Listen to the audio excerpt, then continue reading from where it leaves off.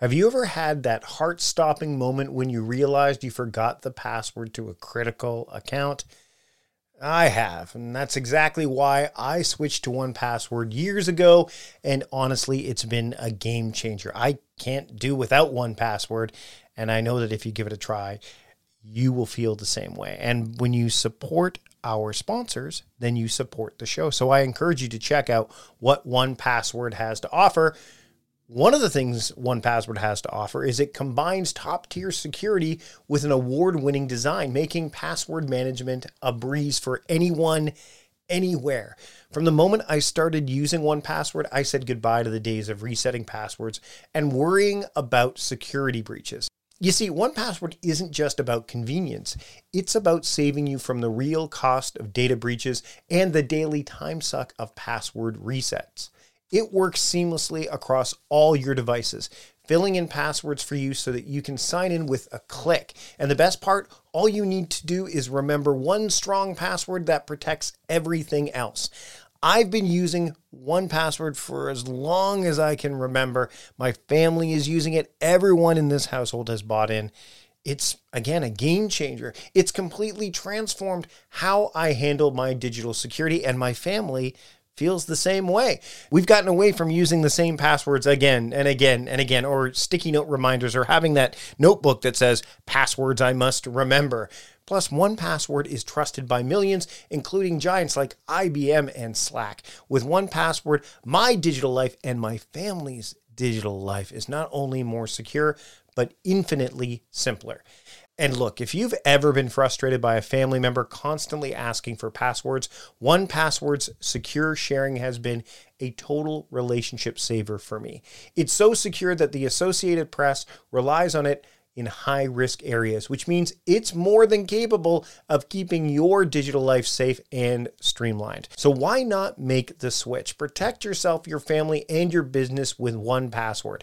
It's the simple and secure way to manage your digital life. And right now, listeners of A Productive Conversation get a free 2-week trial at 1Password.com/productiveconvo. That's 2 free weeks at 1Password.com/productiveconvo. Again, 1Password.com/productiveconvo. Check out 1Password. I know you'll fall in love with it like my whole family has. Again, that's 1Password.com/productiveconvo for 2 free weeks. Check it out today. Have you ever considered the impact your work environment has on your health and your productivity? Enter Uplift Desk, a revolutionary standing desk designed to transform the way you work. And that's just the beginning of what Uplift Desk has to offer. With an emphasis on ergonomics and customization, Uplift Desk offers a solution that caters to the dynamic needs of modern professionals. Whether you're coding, designing, or podcasting, like I am right now, the flexibility to switch between sitting and standing can significantly enhance your focus and vitality. What makes Uplift Desk stand out is not just their commitment to quality and innovation, but also their dedication to creating a healthier workspace. With options to customize from over 100 desktop materials and a plethora of accessories, Uplift Desk ensures that your work setup is uniquely yours, promoting better posture and movement throughout the day. And here's an offer to get you started on a healthier work journey starting today. Go to upliftdesk.com/timecrafting for 5% off your order. That's upliftdesk.com/timecrafting to get 5% off your entire order. Your health, your productivity, your future self will thank you. Again, that's upliftdesk.com/timecrafting and get 5% off your entire order today. You recognize that we're all connected with this invisible network.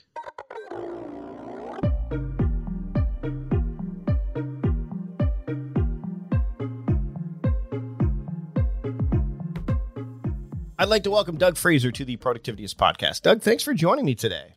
Yeah, thanks for having me. Okay, so I'm going to ask you a question that I think will harken back to the podcast that you host. What do you do? What do I do? That is a great question. I'm sort of all over the boards. I do filmmaking. I do social media. advertising. I do podcasting, audio for radio ads, copywriting. It's all over the board. So it's kind of hard to simplify that for myself, even though on my show I ask other people to simplify it. Well, but clearly the podcast exhibits your curiosity and your fascination with people focusing on various things. Because you've talked to, and of course I'll link to the podcast in the show notes, but there's lots of, you're talking to people who are, many of my listeners will know, and then others are like, oh wait, they may be familiar with it or forgotten or just have no idea. But there's this curiosity and fascination. But I think that, like, as you said, you do a lot of different things that tends to extend to yourself as well. How long, like, has curiosity played a huge role in how you spend your time and what you've done with your time over the course of the years that you've been on this planet? Yeah, that's a great question. I think that from childhood, curiosity has always been something that has driven me to try new things and to experiment. And, when I was in high school, I was always curious why we had to write reports, right? So I'm a professional writer now, but I hated writing back then. And so I would negotiate with the teachers out of curiosity if I could do a video instead of doing a report, because for me, doing a video took much less effort, right? Because you're just talking. And writing means you have to sit down, you have to organize your thoughts, you have to think, and you can't play around with electronics, which I love to do. So that's sort of a big turning point for me when they said yes. And so rather than just being this idea in my head of what if, I sort of brought it to life and I got a green light. And so that was a turning point for me, because it was a start to move on and give myself the opportunity to ask those questions and to feed that curiosity outside of just thinking about it, and make those real world changes. And so now when I am sort of, thinking about what next steps are going to be for my business or who do I want to interview next, a lot of the times I go to my bookshelf as a starter, because there's topics ranging from all over the world, and it's just like what made me so curious in that moment that I wanted to purchase that book. And some books I have, I'm like, what was I thinking at the time? What was my mindset? I have a book on the history of pigeons, and it is a book that sounds so silly, but it was recommended by a friend, and it is fascinating to learn just how pigeons have been used throughout the human and pigeon relationship throughout the years. And so I think that curiosity in terms of what role it plays in my life, it drives me to wake up in the morning and just try new things, because experimenting for me is a way that I get pleasure from life.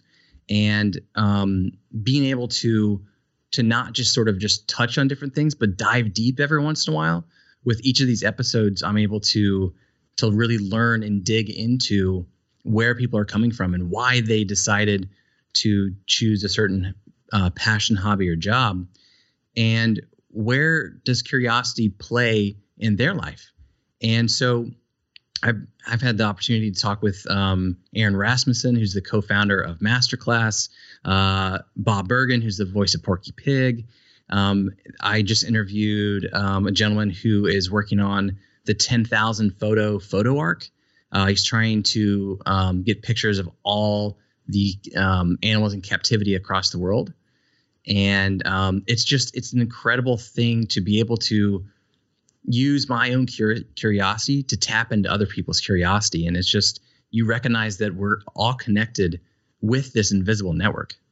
We were talking before we started recording about some of the stuff that I've taken on recently as hobbies, which I never would have considered before, because I was fairly, I'll use the term myopic, because I was so like time is a big topic, but obviously when you want to specialize in something, you want to get really good at it. You dig in. We talked about gaming as well, and that's the same kind of principle. You want to get really good at, like, it just, the reward of getting really good at something is often more apparent than the reward of exploring a wide variety of, or wide range of topics. And I've noticed for myself that as I started to explore things like gardening and woodworking, I've been able to find stories, you mentioned connecting, that I can use with productivity. Like, for example, we spoke about masterclass. I watched Ron Finley's masterclass. I'll link to it in the show notes.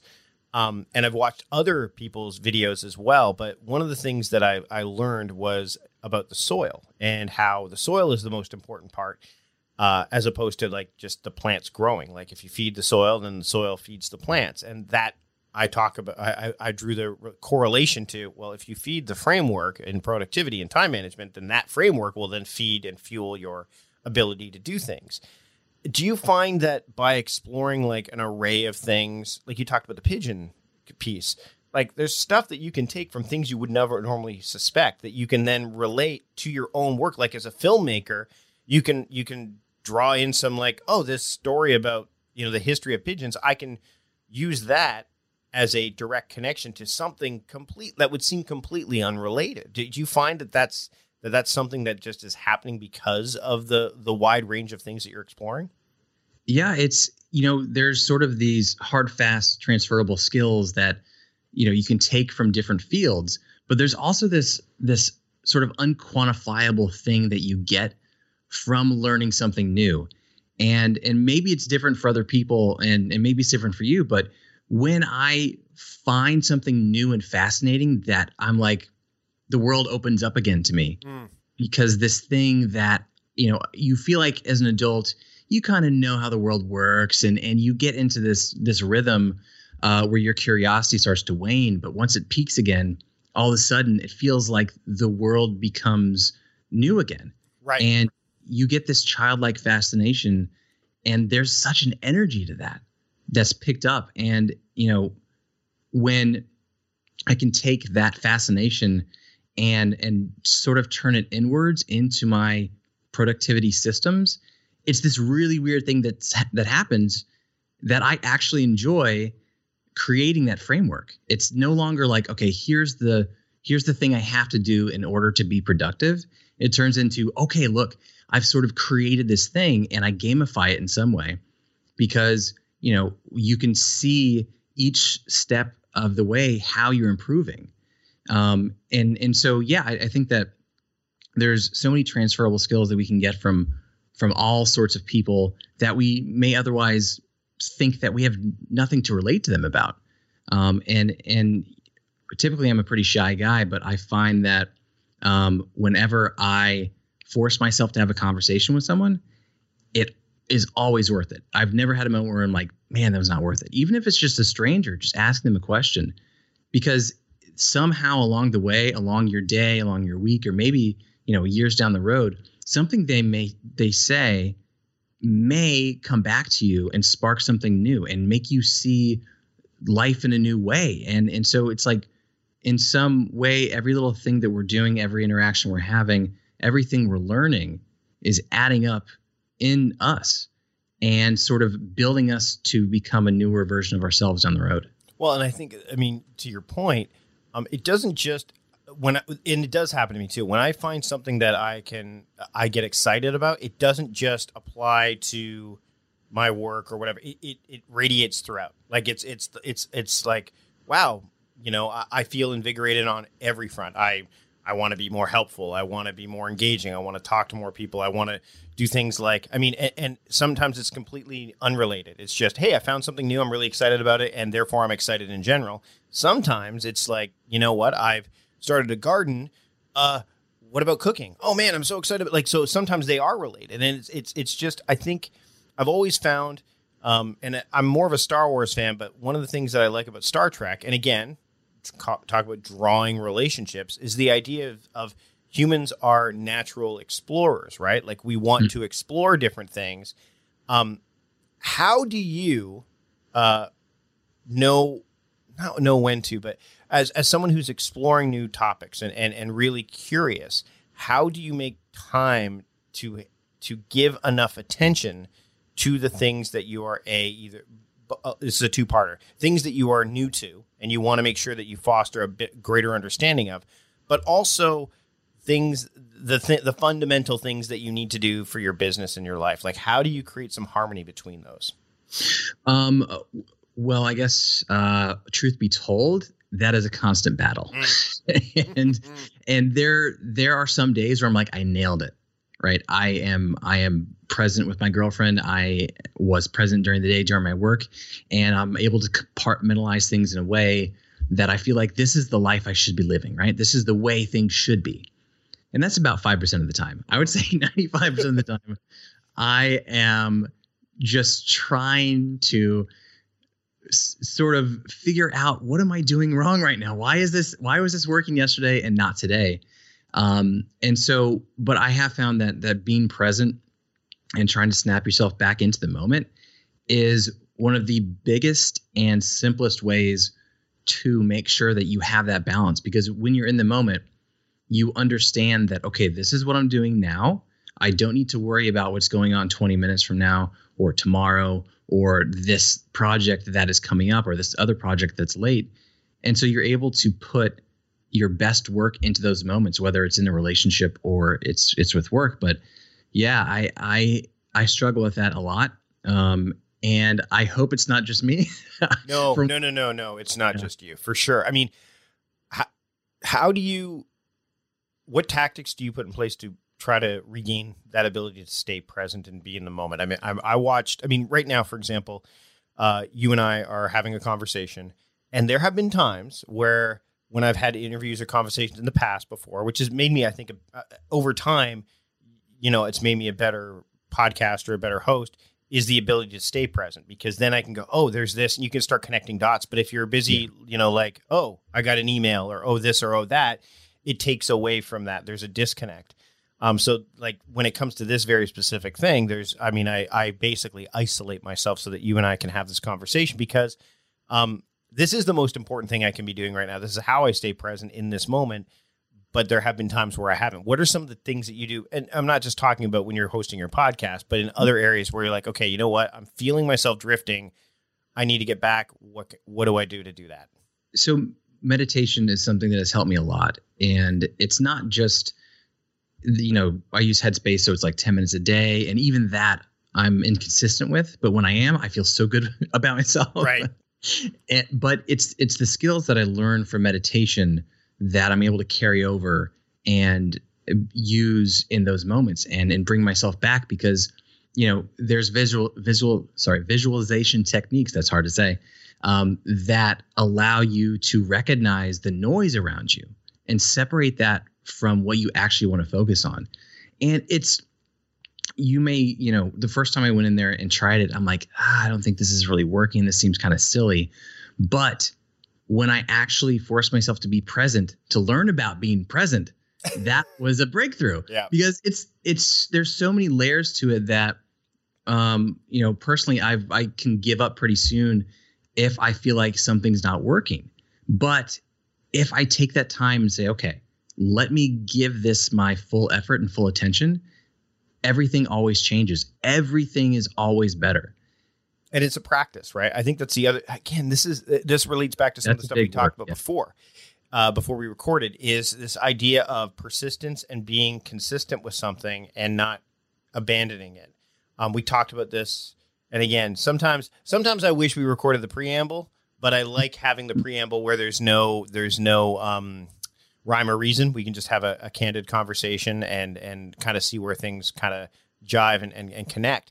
But, when I was watching that masterclass with Ron Finley, it takes some time, and it's not unique to his class. There's others, and not just masterclass either, but he's telling his origin story, and he's getting into like how he got into guerrilla gardening and all that stuff. And I know that there are going to be some people go, oh, come on, just get to the good stuff. Like, I'm going to skip. Let's go ahead. Wait, what? Like, or they stick through that. They go, okay, this is useless, and they move on. They abandon it before they get to that state where they can really absorb it. And that's an attention thing. And with meditation, it's the same thing. Like, you can't, I know that I use the Muse meditation headband because it kind of gamifies it a bit. But the idea is, if you try to win the game, you can't win, because what is this? So Muse is a headband. And it purportedly, because I don't know all the science behind it, It can read your waves to figure out how your brain waves to figure out if you're, excited, whatever.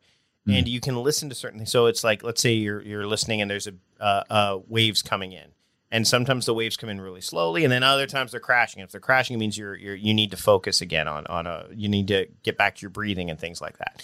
But then there's a point where you try to hear the birds. In every scenario, you want to hear chirping birds, because that means you're really in like this state. But the problem is, if you try to hear the birds, you're actively getting your brain excited, which means that you're going to be getting further away from the birds, right? Because you're not. And so the point there is that you can't, quote, win. Like meditation is not you can't win meditation, nor can you. It's a craft. You'll never. The best people, those who teach meditation don't go, well, I'm good at this now. I don't need to do it. I perfected it. Right. There's you can't win it. So as long as you understand it's a practice, and I've had many conversations. I've had conversations with my mother about this where I'm like, what if you meditated? She goes, oh, I've tried that before. I'm like, have you tried 2 minutes? Oh, that doesn't seem like it would do anything. Yeah, it would. Try 2 minutes. It's like if you practice something the first time you've done it for an hour, you're going to get frustrated because you're not going to be very good at it. And that's going to be a bias that shows up like, oh, I'm not good at this. No, because you try to do something in a very crappy way for an hour. What if you tried it in a crappy way for 5 minutes? And then you did that 5 minutes every day for, it's like writing, or podcasting. You and I could probably go back to our original podcast episodes. I know I have, and go, ooh. Yeah. I mean, I think it's Finn from Adventure Time says, sucking at something is the first step to being good at something. Mm-hmm. Absolutely. So meditation is no different. And I think that, there's that old there's a story where there's this busy executive talking to a meditation master, a meditation teacher. And he says, I'm really stressed.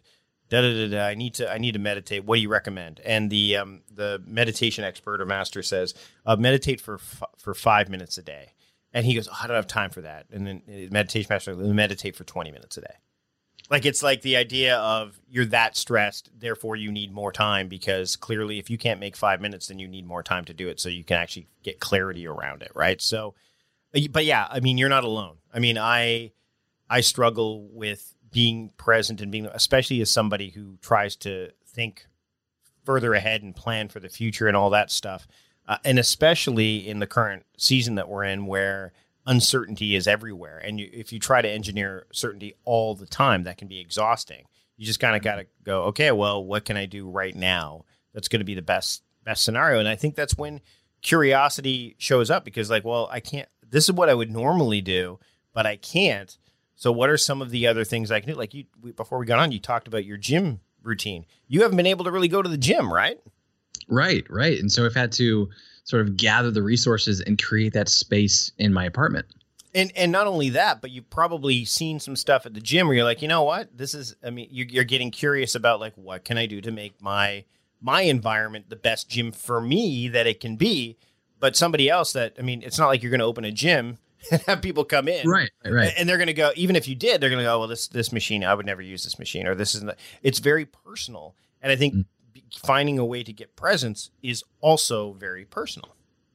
It is. That's totally right. And it's sort of like understanding that there's no one way, no one blanket way that works for everybody, but sort of knowing yourself and knowing that these systems like Headspace or the headband that you're referring to, they work for a large number of people, which can tell you something.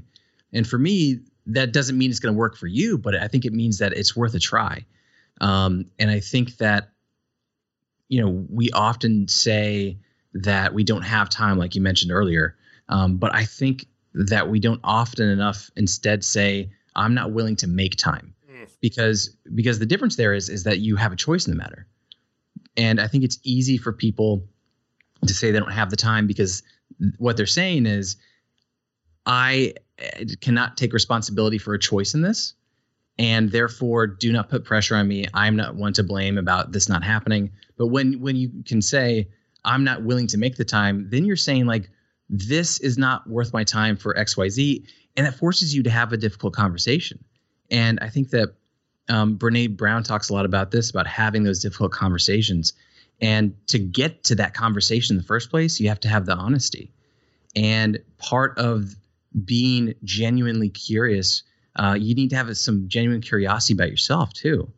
And when you find that curiosity in yourself and about yourself, I think that then that truth comes out and you start to realize that the things that you say or the ways that you've been thinking have sort of been keeping you back from a relationship with yourself and with others.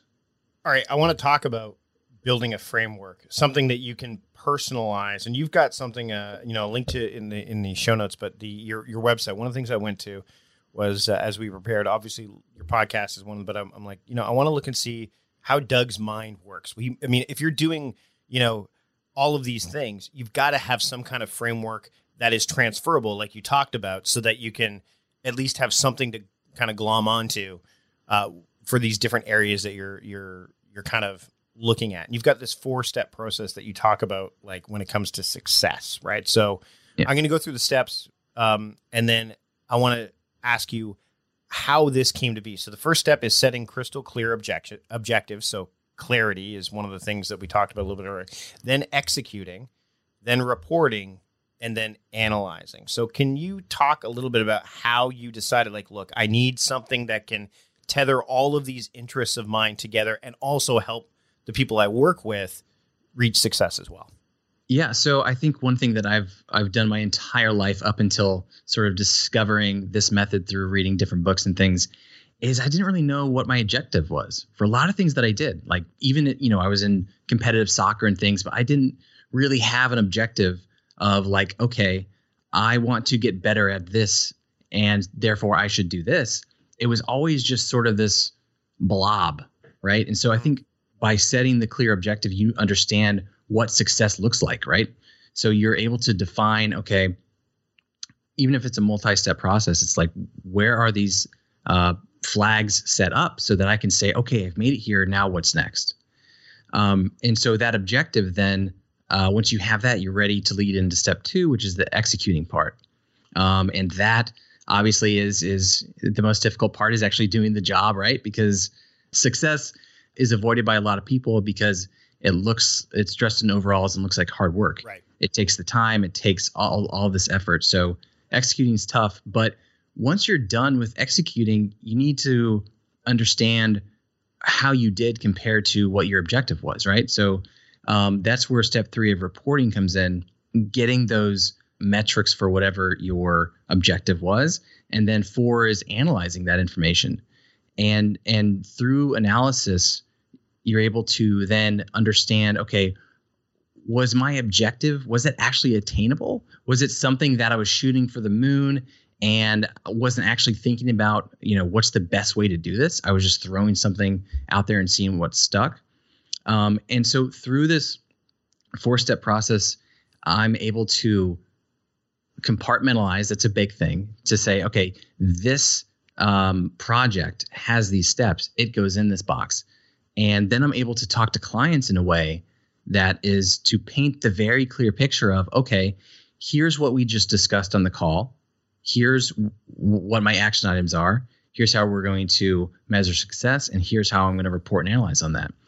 And I mean, I didn't realize I was doing this. And I feel like maybe your listeners do as well, is as soon as you get off like a Zoom call nowadays, you may wonder, what the hell am I supposed to do next? I don't really understand what the next steps are, because a lot of the times we live in this unclear world and we just presume someone else is going to do it. Right. And I think that by setting up these steps for myself in any business interaction that I have where there's a new project, I'm able to sort of take the reins and spell things out for everybody. And that gives them something to react to, because then they may be like, oh, actually, what if we change this? Because I think the objective should shift just a little bit. And then everyone's clear about what is going on. And so I think the 4-step process for me, the biggest thing it does is create clarity. Ever found yourself deep in a project, your flow state so intense that the world around you just fades away? That's the magic zone where ideas take flight and your work truly comes to life. But what if, in a blink, it could all disappear? Hard drives fail, coffee spills, and yes, even the dreaded accidental delete happens. But fear not, because CrashPlan has your back.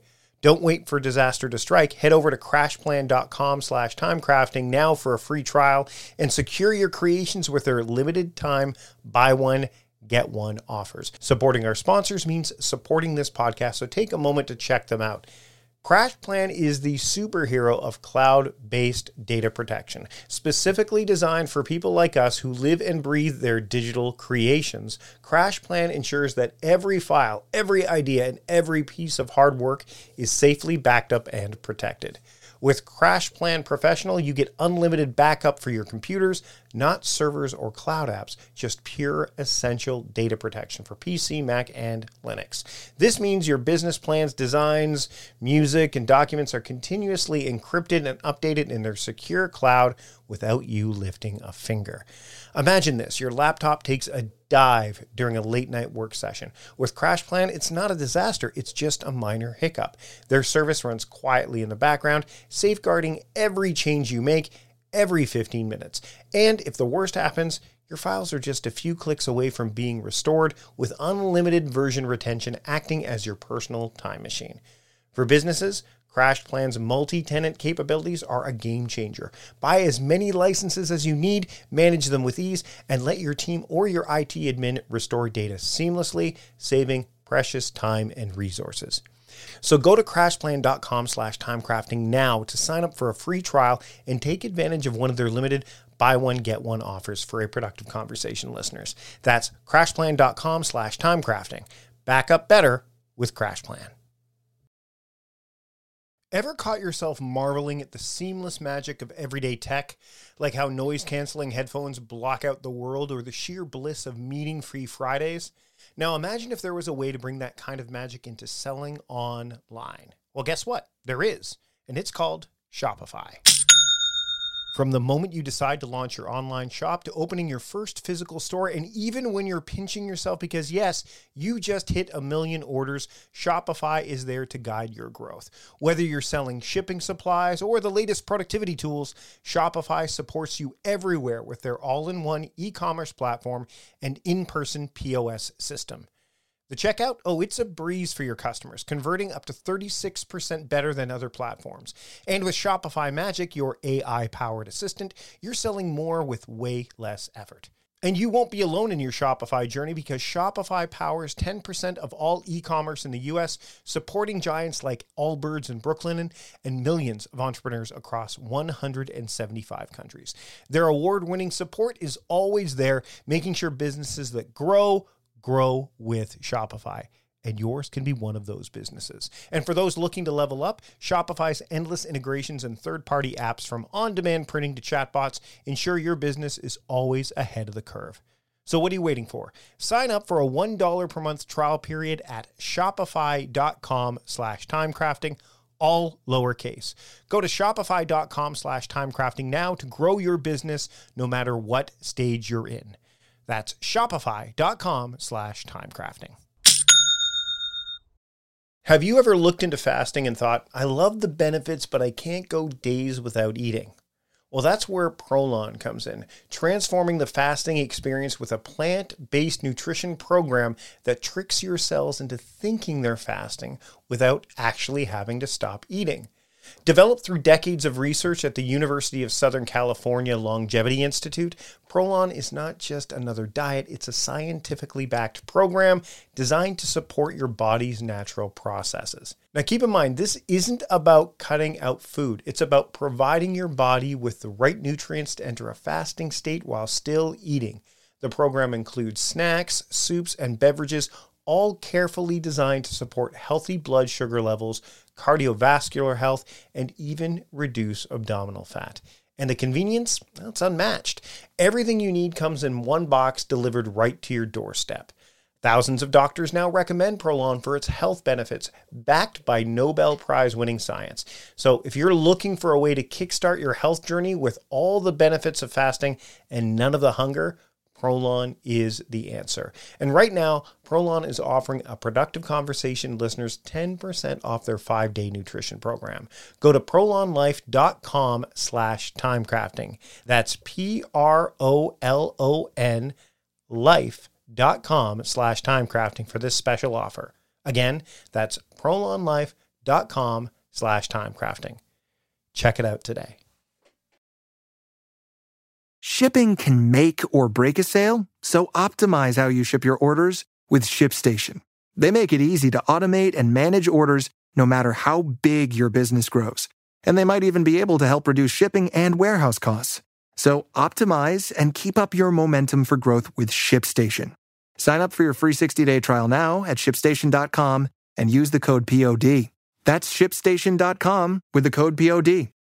Meal planning is important because it prevents us from being a disappointed wreck when dinner time comes around and we have no clue what to make, or even if we have the ingredients to make the meal. It's a time and a money saver, but most importantly, it frees up valuable brain space. Creating a meal plan prepares us for the week to come and gives us peace of mind that we're organized and can feed ourselves and our family. That's why I do it, and that's why Plan to Eat helps me do it. Your subscription includes access to the Plan to Eat website and fully featured mobile apps on iOS and Android. And Plan to Eat gives you the tools to clip and organize recipes from any website, the ones your family loves and that fit your dietary preferences and needs.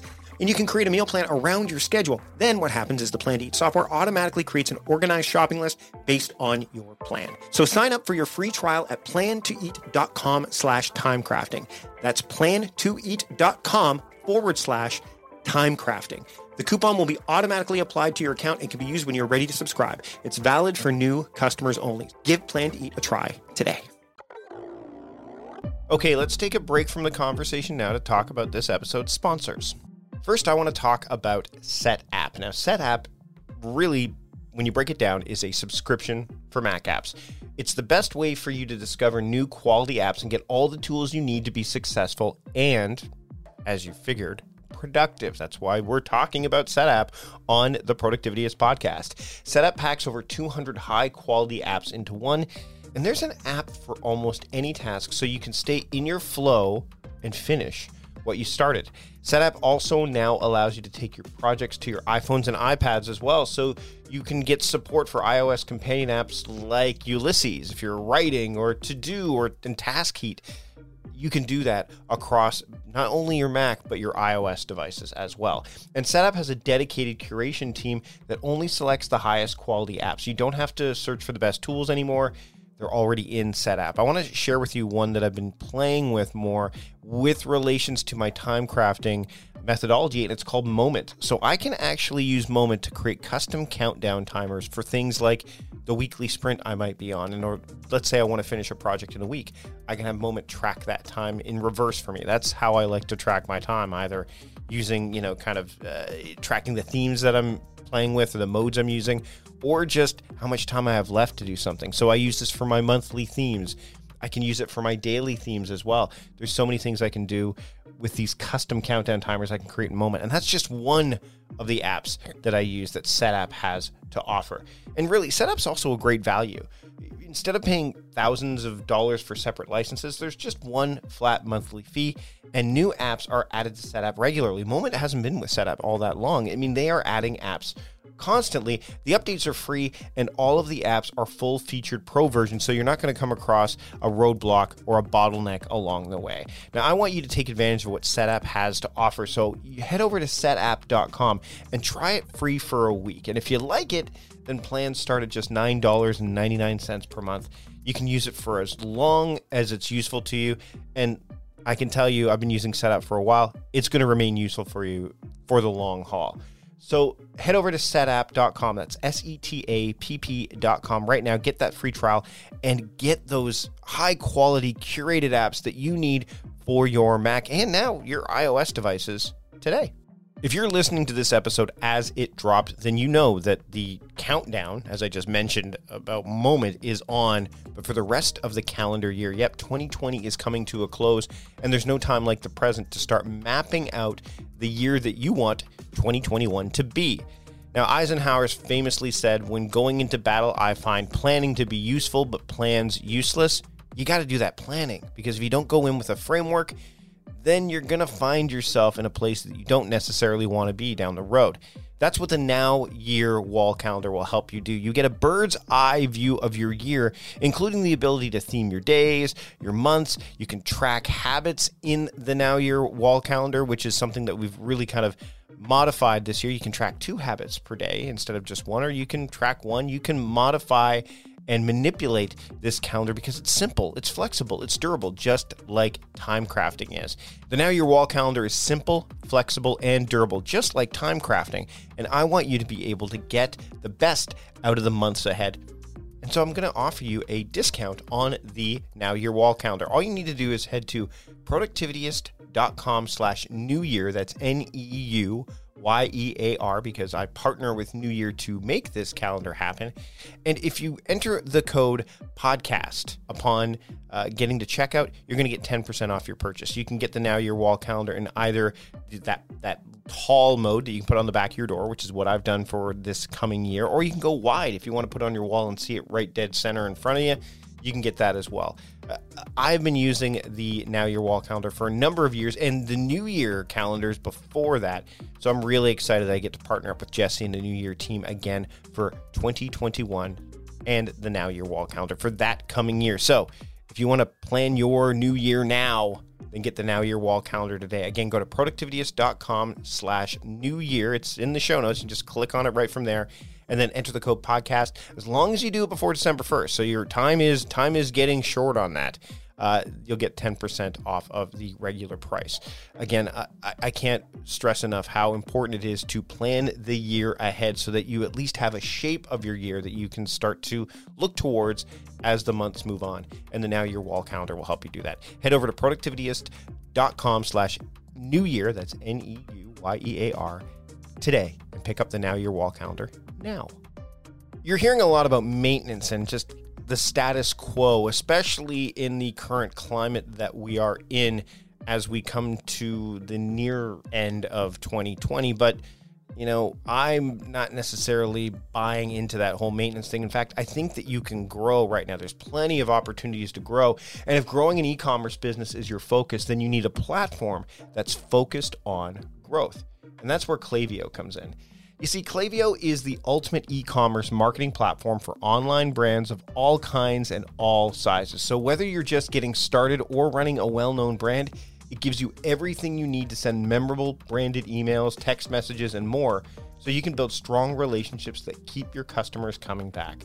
With flexible automations, powerful insights, and super precise targeting, Klaviyo is a faster way to turn great ideas into great customer experiences.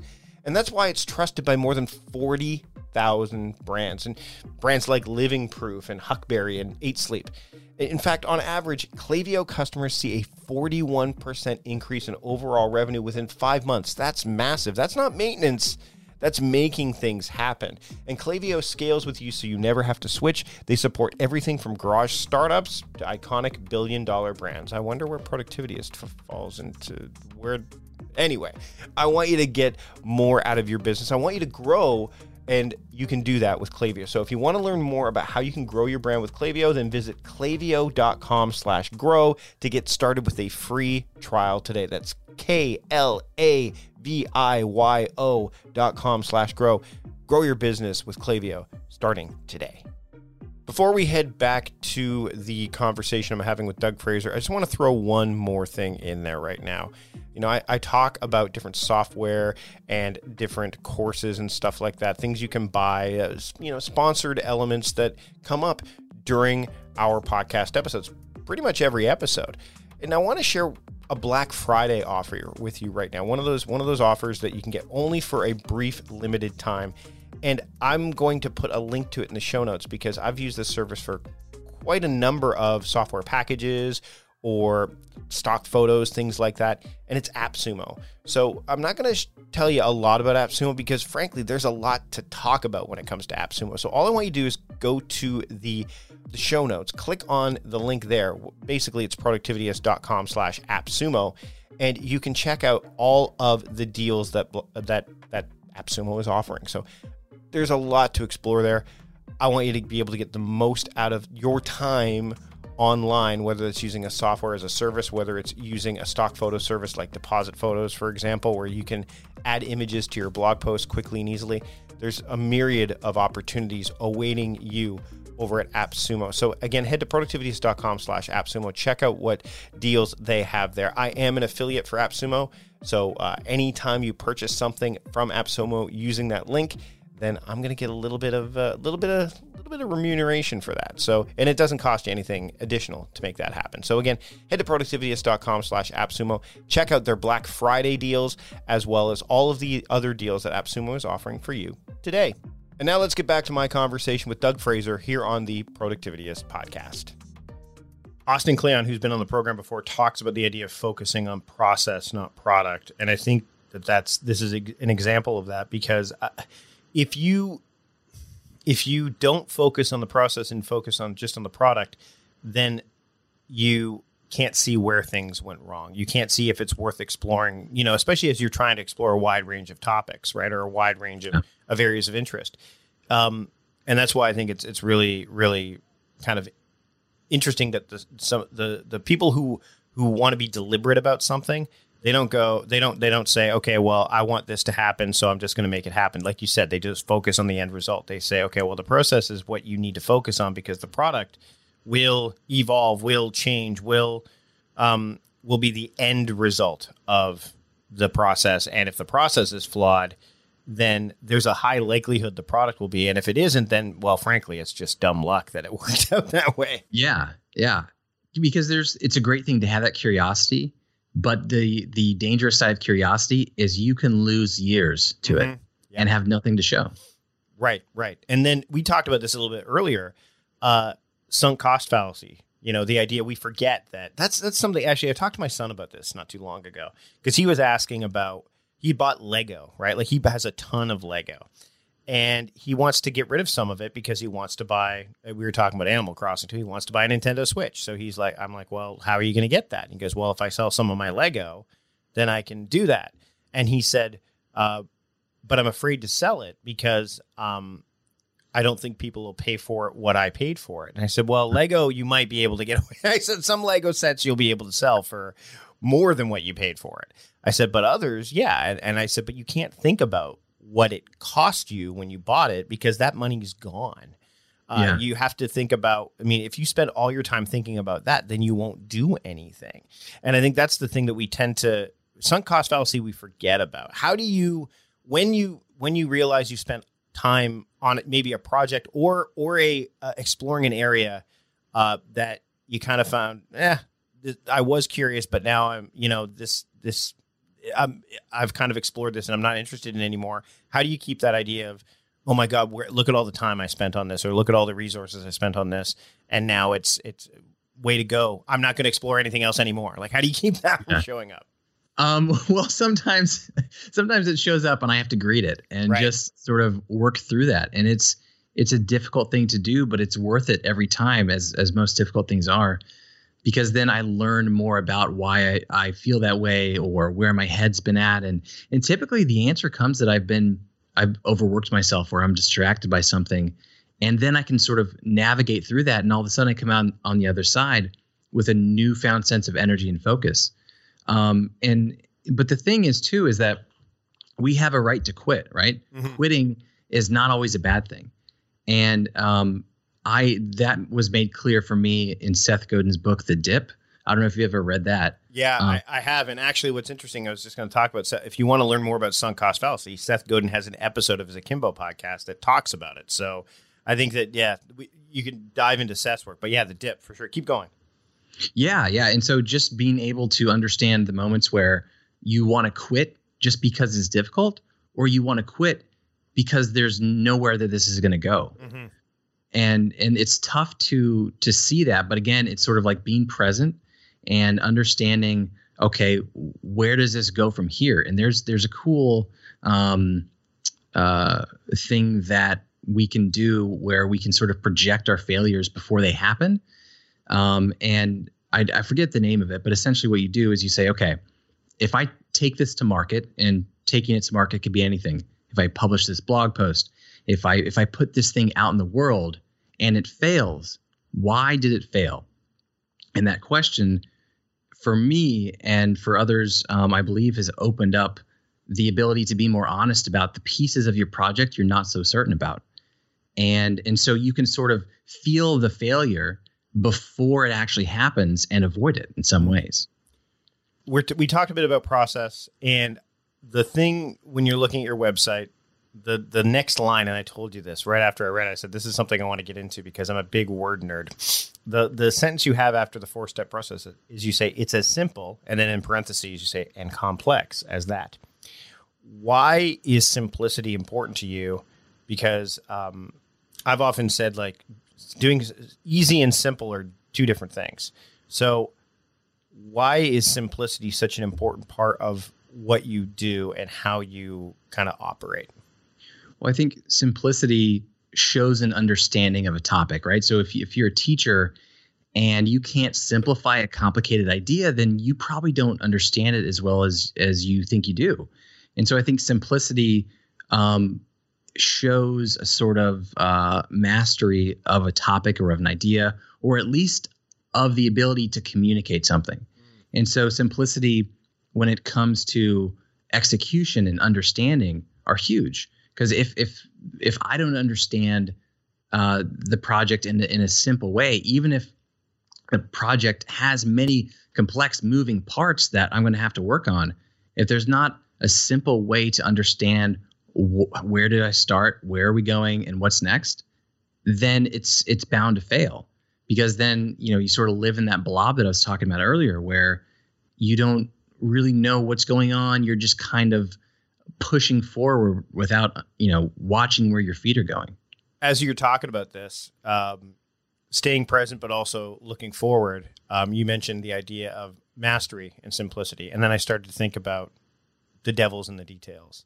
And then my brain went, what does that mean? Like, what's the origin of that? Because I've always heard, like, the devil's in the details means like it's you get dirty in the details, right? Like that's where, but then as you said it, I'm like, maybe that's where we can get caught up. That's where we can get, like, in the weeds, and then we can't get out of it, and it becomes muddy and it's chaotic, possibly even now. But apparently not, because originally it's like God is in the detail is actually what originally generated as, right? Like the idea that the details of the plan, while seeming insignificant, may contain hidden problems that threaten its overall feasibility. Mm-hmm. So the idea, again, speaking of going back to that idea of staying present and in the moment and things like that, how, when curiosity gets you, how do you grab it, deal with it? Because I've just done that. I'm like, okay, here it is. I'm going to look at this later. I'll come back to it, and let's come back to the moment. Meditation you talked about as one example, but when you're digging into things for, like your podcast or your work, and you let's talk specifically about the podcast. And we talked a bit before the episode started recording about some people that I think, oh man, these would be interesting people for you to talk to. How do you capture that and then let it go temporarily and then know to come back to it later? Do you have some kind of reminder system or something, or does it just kind of is an organic thing for you? So it's gonna. I have a very unimpressive answer. So okay, what a way to end the show then. Yeah. Well, so I have this great feature. I use this soundboard, right? So I can hit mute, and you won't be able to hear me as I'm doing my secret thing during an interview. Which not for this interview, but when I conduct other interviews, if I need to take notes on something, I'm going to type it out, right? Yep. And so if I think of something like, oh man, I want to bring that up later, but now's not the time because they're really getting into something emotional or whatever it may be that I don't want to pull away from, I just hit mute, take the note in a spreadsheet that I have that already has the questions. And there's a category, there's a column that says TBD. And so I just type it in there, and if I have time left at the end, I go in that column and I ask those questions. So in order for me to stay present in the moment, I have to put that information somewhere. Mm-hmm. Otherwise, it's gonna stick around and swirl around in your head, and you won't be able to let it go. Yes, and it will invite friends, and then all those friends It's true. Because now I'm like, I mean, I had to close the tab that has the devils in the details thing because there's so many, because you're right. You go down a rabbit hole, right?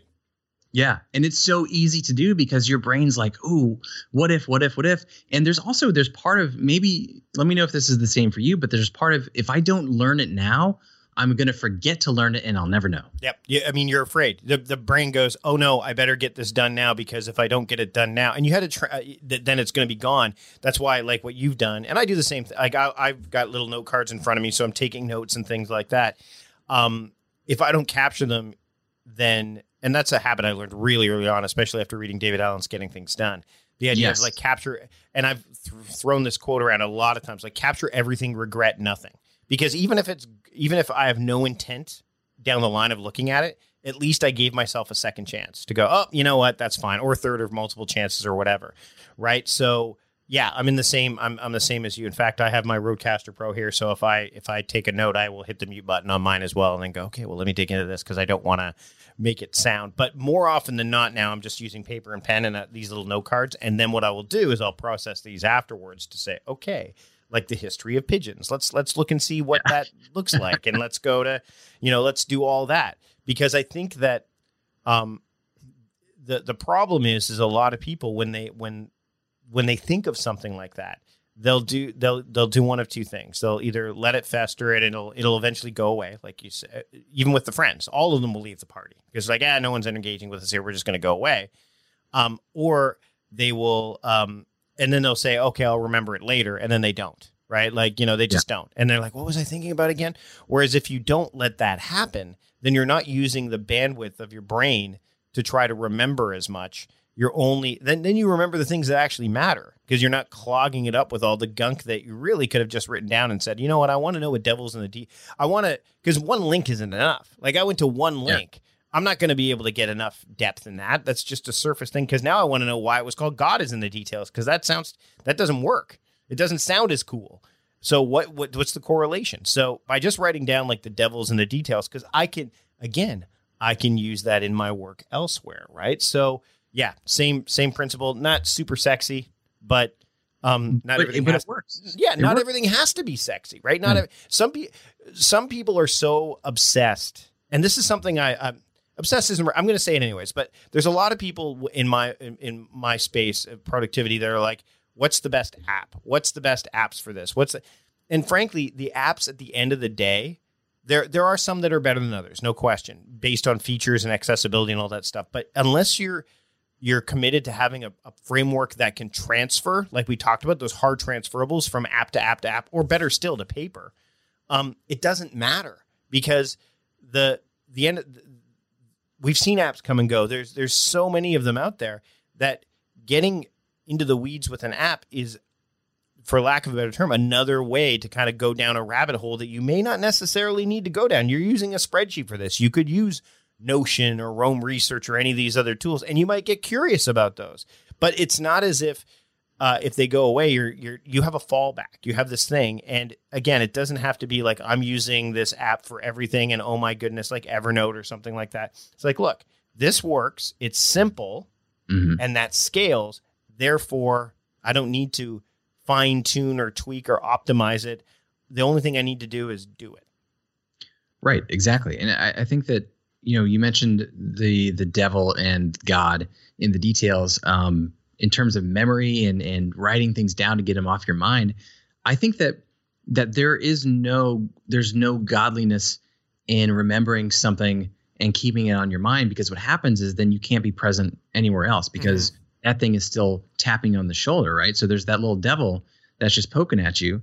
And you mentioned David Allen and Getting Things Done. There's a great quote from him. That says there's usually an inverse relationship between how much something is on your mind and how much it's getting done. Yep. And for me, like that spells out 90% of the problems that I have when it comes to productivity because it's just like, dude, put it down. And it's amazing because I'll have these little note cards that I write on my desk. I'm like, okay, I need to just put that down because maybe I'll need to do that down the road. And then, every few weeks I've got a pile of note cards. I go through them. And I don't use over half of them, but it got off my mind and it allowed me to continue forward with what I was already working on.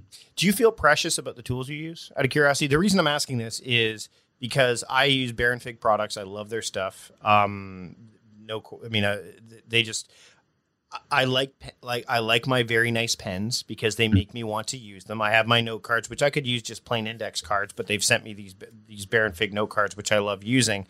But for the longest time, I would have notebooks and things that, especially notebooks, paper notebooks, that I'd be like, oh, I can't put anything in here yet because it's not worth it. The thing is not worth the notebook that I'm putting it in. Do you know what I mean? Right. I eventually broke through that. And I think a lot of people may think, wow, Mike, that's really stupid and nerdy. But there's a lot of people that go, oh, no, I totally get it. Unless it's going to be in good form and not a rough draft, I'm not going to put it on there. Because and there's so many reasons. Number one, I don't want to sully the book. Number two, oh my God, it's such a waste of paper and I'm contributing to the environment by not doing that, et cetera, et cetera. Do you have tools that you're kind of precious about that you like to use? And, or are you, whatever's at hand, that's such an inconsequential thing for you? No, I am totally with you. And so the thing is I found a few things that I sort of followed the buy nice, not twice.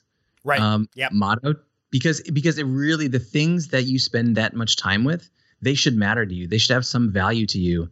And I think that when you go in, like with the notebook you're referring to, I have a notebook just like that. Right. And I have a particular pen that I use with that notebook. And when I write with that pen in that notebook, I also have the best penmanship that I ever have during any time of my life, because I'm taking the time to make sure that what I'm saying is clear, but also that visually, when I come back to this notebook, I'll want to read the work. Because you look at most of my note cards, it's scratch. And so it becomes like, there's this, anxiety or something when I'm reading through these cards that I wrote with important information that I can barely read. And it's because I didn't take the time. I didn't see the value with the products that I was using in that moment. And there's a thing in the book called Deep Work by Cal Newport. I wrote this thing down. Okay, so a grand gesture is a really interesting idea that he brings up in the book. And essentially it's like, if you J.K. Rowling, she rented a really expensive hotel, I think somewhere, to finish one of the books. And the reason she did that was because she needed to make some grand gesture that she needed to live up to in that moment in order to finish the work, to get her mind away from all the other distractions and say, holy crap, I invested this into this thing. I need to make it worth it. Right. And so I think when we find the precious things that we do our best work with or whatever it is, it draws us out and we become sort of almost a better version of ourselves in that moment. A couple more questions before we wrap up. Do you journal? I do. That's another thing that I'm not consistent enough with. But when I do it, I feel really good about myself for sure. What kind? Is it just random thoughts? Is it? Do you like? Because I know some people like to have, again, a framework or a process around it, or is it just kind of just random musings? So there's a thing, I think it's called the 5-minute journal. Yep. Made by Intelligent Design, based in Toronto, Canada. Yep. Yeah. So I found that out probably 3 years ago or so. And it's incredible how much of a difference it can make in your day, because you're able to sort of use these windshield wipers to get out the thoughts in the morning and then to get out the thoughts at night in order to get the rest you need. And then you stack those things up and it becomes part of your process. And that process sort of gets you into the mindset of, okay, here's how I do things. And when you're able to see like the quality of the execution that comes from that, it just becomes such a joy to write, or it becomes such a joy to hold this pen or this notebook. Is that the notebook that you use a very specific pen for and a very specific, the notebook? Is that what we're talking about, or is it another one? It is. I figured it would be. It's interesting because journaling is one of the things I'm really passionate about. And I've been thinking more and more, and as we've chatted, about the idea of I have a handwritten journal that I tend to use just for random stuff, but I use a digital journal for like day one. I use day one for my regular journaling.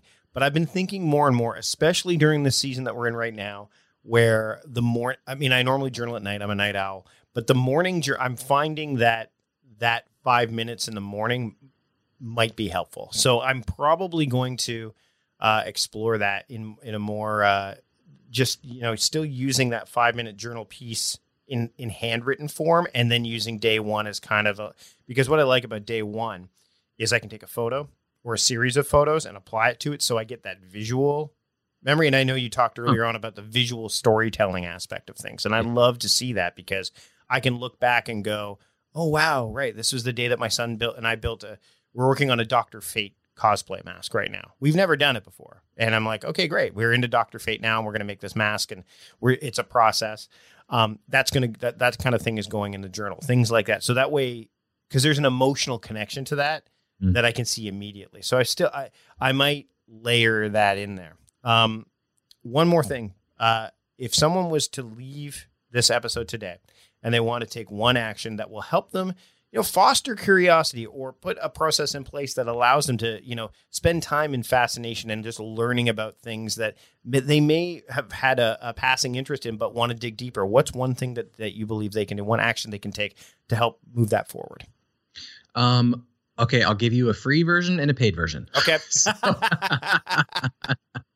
So the free version is once a week, go on Amazon, search for the most popular books, find one that you would not be interested in, and just go to the feature where you can read a portion of the book and just read a page of something new. And it doesn't have to take 30 minutes. I mean, it'll take you a minute, 2 minutes, and expose yourself to new ideas, because that really just throws, it throws the gasoline on the fires of curiosity, because then you're like, wait a second, if I didn't know this about this other thing, what else don't I know about other things? And so I think that opens it up. Now, that's the free version. The paid version is once a month or so, just buy a random book that is doing really well on Amazon that you wouldn't normally be interested in, and read it. There you go. Doug, this has been great. Thanks for taking the time for this conversation today. I had a great time. Where can people keep up with you and the work that you do if they're curious and want to do so?